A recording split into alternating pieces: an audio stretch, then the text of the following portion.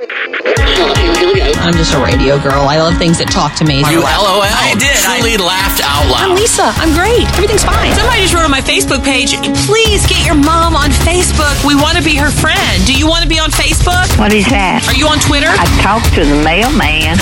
Is that Twitter? Life with Lisa Williams is like a cake. Run around in the sun. Exactly. Put a sprinkler in the yard. This is life. This is life. This is life. Life. life. This is Life with Lisa Williams. Well, hello.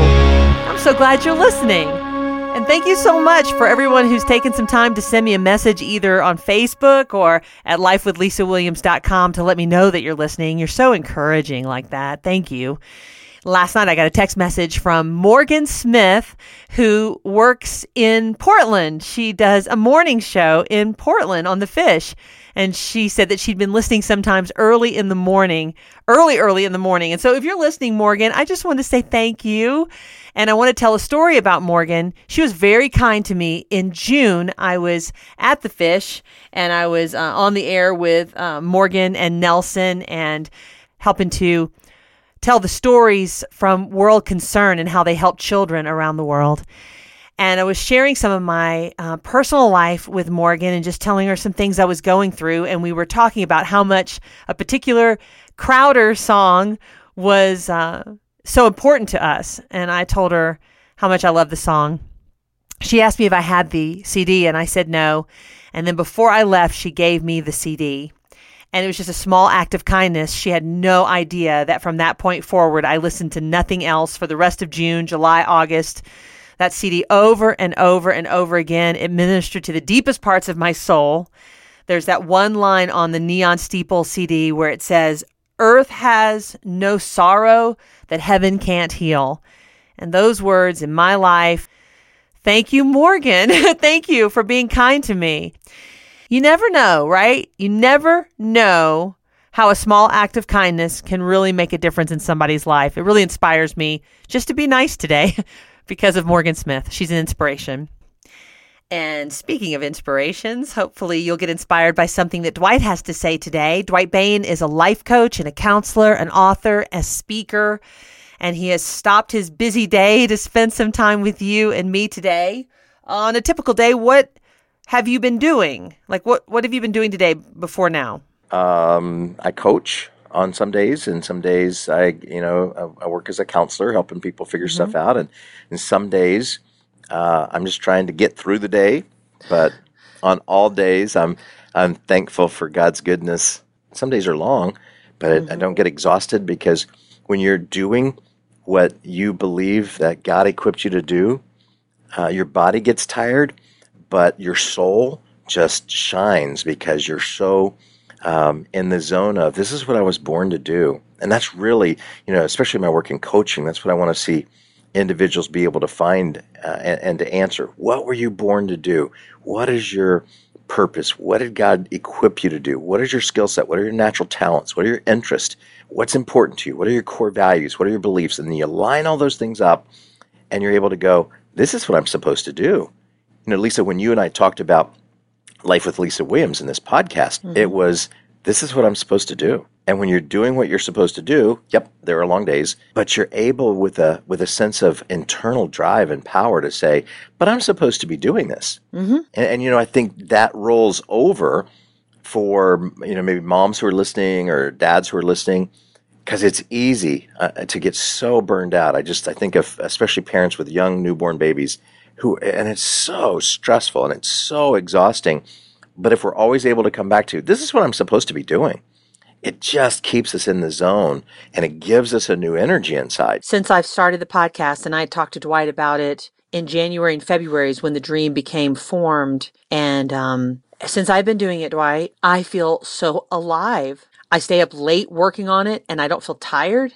Well, now look at the opposite, though. When somebody's outside of the zone, now all of a sudden stuff starts to fall apart.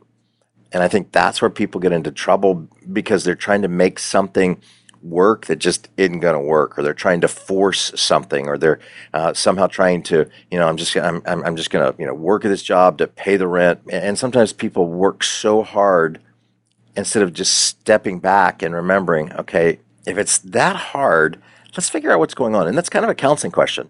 Sometimes, people are busy fighting and blaming and shaming, and I'll say, oh, wait a minute, hold the phone. What do you think's really happening here? What do you think would really solve the problem?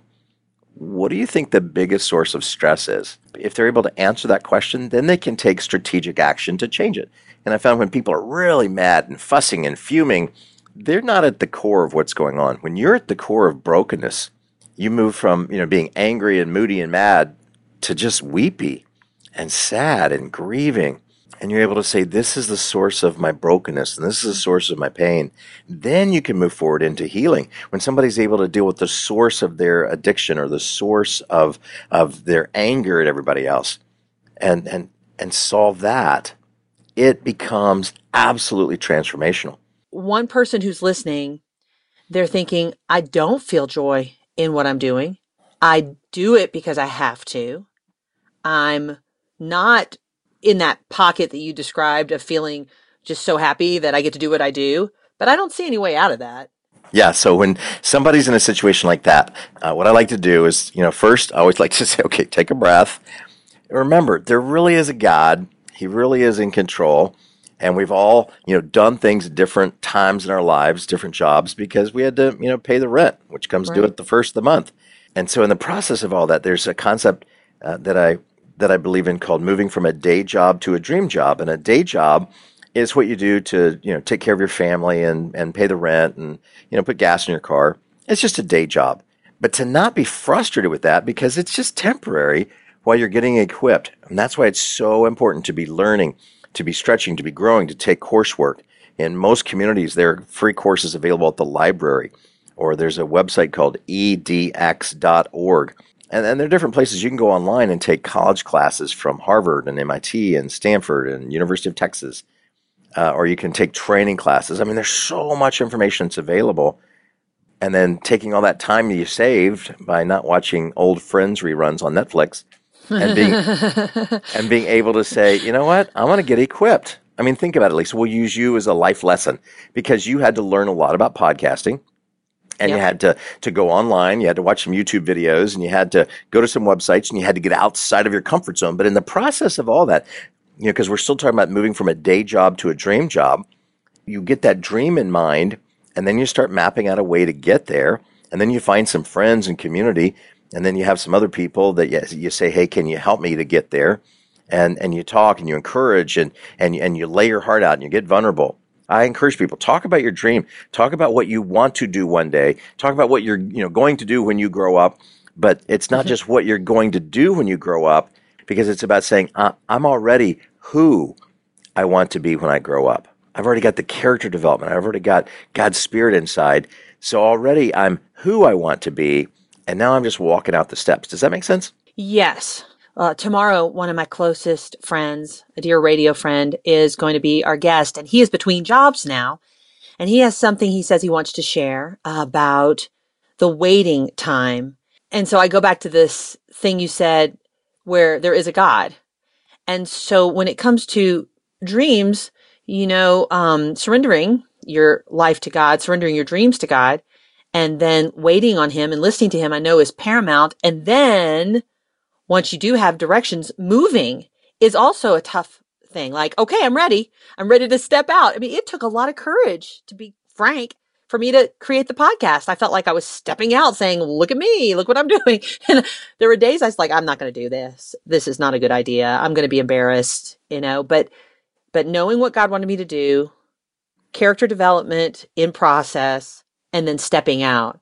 And so all those things take time, right? Not just running forward, I guess is what I'm thinking. Well, it takes time, but as you said that, I had to smile because so there's this kid, Canadian, single parent family.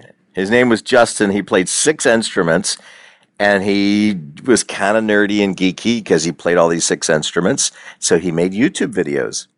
And he just struck out and said, I'm going to play this music. Kind of made his own music. Of course, fast forward, that person was Justin Bieber. Justin Bieber, yeah. And so maybe you are the Justin Bieber of podcasting. Maybe because you got an early start and because you did not have the fear about starting that one day we're going to see you playing the drums and moonwalking backwards with your hat turned sideways. Dwight just likened me to Justin Bieber. You're a believer, and I'm making the heart shape right now. Funny. Yeah, and the heart shape with my hands, right? It's like ba-boom, ba-boom, ba-boom. Okay. Well, it does take all of these elements, right? It's all of these elements. It's good to have a life coach on the show, because you say things that are like, yeah, oh yeah, I see that in my past. I need that in my present. I want that for my future. There's a lot of processes. And so I want people more than anything, Dwight, to just be God seekers and God hearers and then God followers. So we go from getting the character, getting the stuff on the inside right so that we are already who we want to be, the man, the woman that God designed us to be, that we're living with a sense of peace inside. All right, so you get who I want to be on track, and then what I want to do with my life, and that does flow out of your past life experiences, and it does flow out of the different jobs that you've had, the different mission trips you've been on. There's a whole series of experiences that God has used to equip you. So when somebody says, I really want to do this, and then they kind of go, oh, but I could never do that. Then because I read biographies and I like to look at certain people's stories and say, you know what, Tyler Perry, his stepdad was abusive. His mom took him to church every week. He was kind of giving up on everything. He sees a television show on the Oprah Winfrey TV show, and they talked about journaling out your dreams. And so he journaled out his dreams, but he had a lot of pain inside. And in the process of journaling out the pain and then journaling out his dreams, he actually wrote a screenplay called Diary of a Mad Black Woman, where he introduced a character named Medea. And Medea is kind of a silly personification of his grandmother, but all that flowed out of where an author said, you ought to have a journal where you journal out pain. And then once you get the pain out of the way, then you start to journal out the dreams. And so he did that. And I think a lot of people in North America have heard of Tyler Perry, but they would have never heard of him had he not written down and just gotten a pen and just started letting those things flow out. And so we know that everybody who's listening, when we talk about the issue of, are you doing what you really want to do? Maybe there's some pain in the way. And so you pour that pain out. In the Psalms, David writes, this poor man cried out, and God heard him and delivered him from all of his fears. So I pour out the pain because I believe that the creative spark inside of each person listening, there's something they want to do, something they maybe feel called to do, born to do, and to be able to get moving in that direction. You get the pain and the problems out of the way, and then here's what happens. There's this incredible freedom inside. And that's why sometimes, even though you may not have all the financial resources to do the things you want to do, there's a peace inside. There's no panic because that peace inside is deeply spiritual. And the God of the heavens is quite capable of making the phone ring at just the right time, opening the door at just the right time. It's sort of like God waits on us to get ready. And then, look, here, the blessing that you've been praying for. It was just waiting on you. The thought of wasting a life, frittering it away because you don't seek him, surrender to him, and figure out why you're here. That is such a travesty to me. And think about the people who spend so much time being mad, being resentful, being bitter, being full of hatred. I hate that boss. They fired me. And they spend all their time on all these negative emotions instead of saying, how can these difficult life experiences shape my character? Okay, what was the dream the whole time? I mean, remember, Lisa, Walt Disney got fired from his first newspaper job because the newspaper editor said, you're not creative enough. Not creative enough. And they fired him. I promise you, there are going to be people who try to steal your dream. They rain on your parade. I've got a cupcake with sprinkles, and they come and try to take it from me. I mean, there are a lot of cupcake stealing people in the world. But when somebody's able to step back and say, I'm supposed to do this, and instead of being mad at you, I'm just going to focus on, what am I supposed to do? And letting the haters hate, to quote the great philosopher Taylor Swift, and being able to step back and say, haters going to hate. I'm just going to shake it off, right? I can see you shaking your hands right now. It's like, okay, all right, here we go, shake it off. But instead of carrying all this negative, I'm mad at my last boss. I'm mad at, this person that, that I was married to once. They were so terrible. You can carry that around for the rest of your life. But the pain gets in the way of your purpose. You don't want that. You don't want the pain to get in the way of your purpose. You want to have your cupcake with sprinkles on it, So hopefully there's something today that was for you or for somebody that you love, and you can share it with them from Dwight Bain's heart. And to learn more about Dwight, you can go to dwightbain.com or just come on over to lifewithlisawilliams.com and click on Dwight's picture, and you can hear different things that he's been sharing on the show. And so in these last few minutes, I wanted to tell you one of the very first times that I remember being funny. Because yesterday, somebody said to me, Lisa, you're funny, and you should be more funny on your show. Just feel free to be funny sometimes. And that's a good friend of mine who said it. And I can read between the lines a little bit because I tend to be a little heavy in more ways than one. Anyway, that was kind of funny, but I wasn't trying to be funny. I just, it was a play on words and I heard it in my brain. So I said it anyway. They gave me permission to be more funny. Well, that really messed with my mind because it's been the same thing for a long time for me. Like if someone invites me to come speak at a women's event, they think, oh, Lisa's coming. She's so funny. Then when I get there, it's just never funny because there's an intensity to the way I click. And so I just like deep things. I like going really deep. And that's been probably reflective in a lot of the shows that we've had so far. And so I started thinking about being funny, and my brain's kind of been tripping all over it for about 24 hours. And I thought of this and just wanted to tell you this quick story before you have to go. When I was in second grade, my mom decided that she wanted me to be in a beauty pageant, like the Miss Cinderella pageant.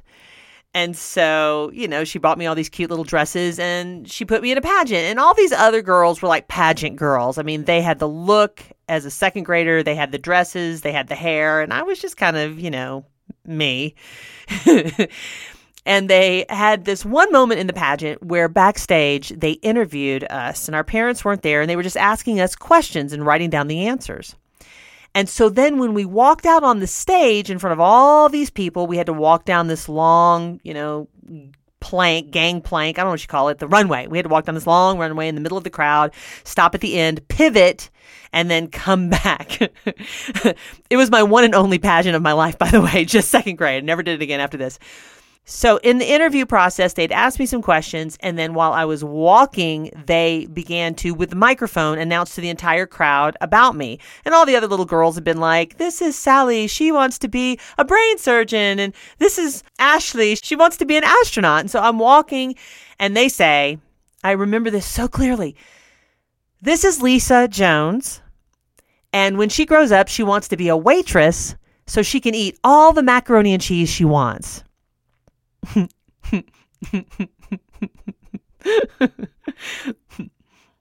That's what I said.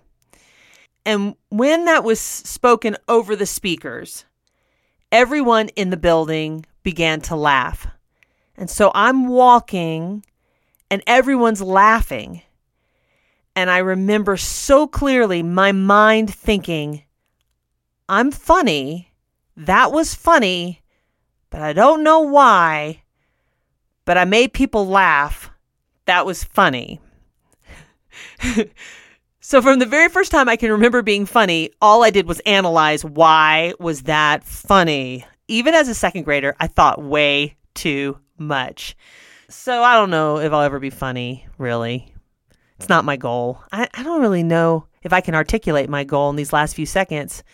I just want to be a friend. I want to be someone who's real in your life. I want to invite conversations into your space that are authentic. And along the way, I am positive we are going to have some fun. Maybe we'll have an opportunity to all get together somewhere in America sometime down the road, and maybe we'll laugh a lot and eat yummy food and talk about Jesus and sing lots of songs. I don't know. I imagine us having a time to get together and really laugh until we cry and pee in our pants. but it's not today. And on that note, I hope you have a wonderful day.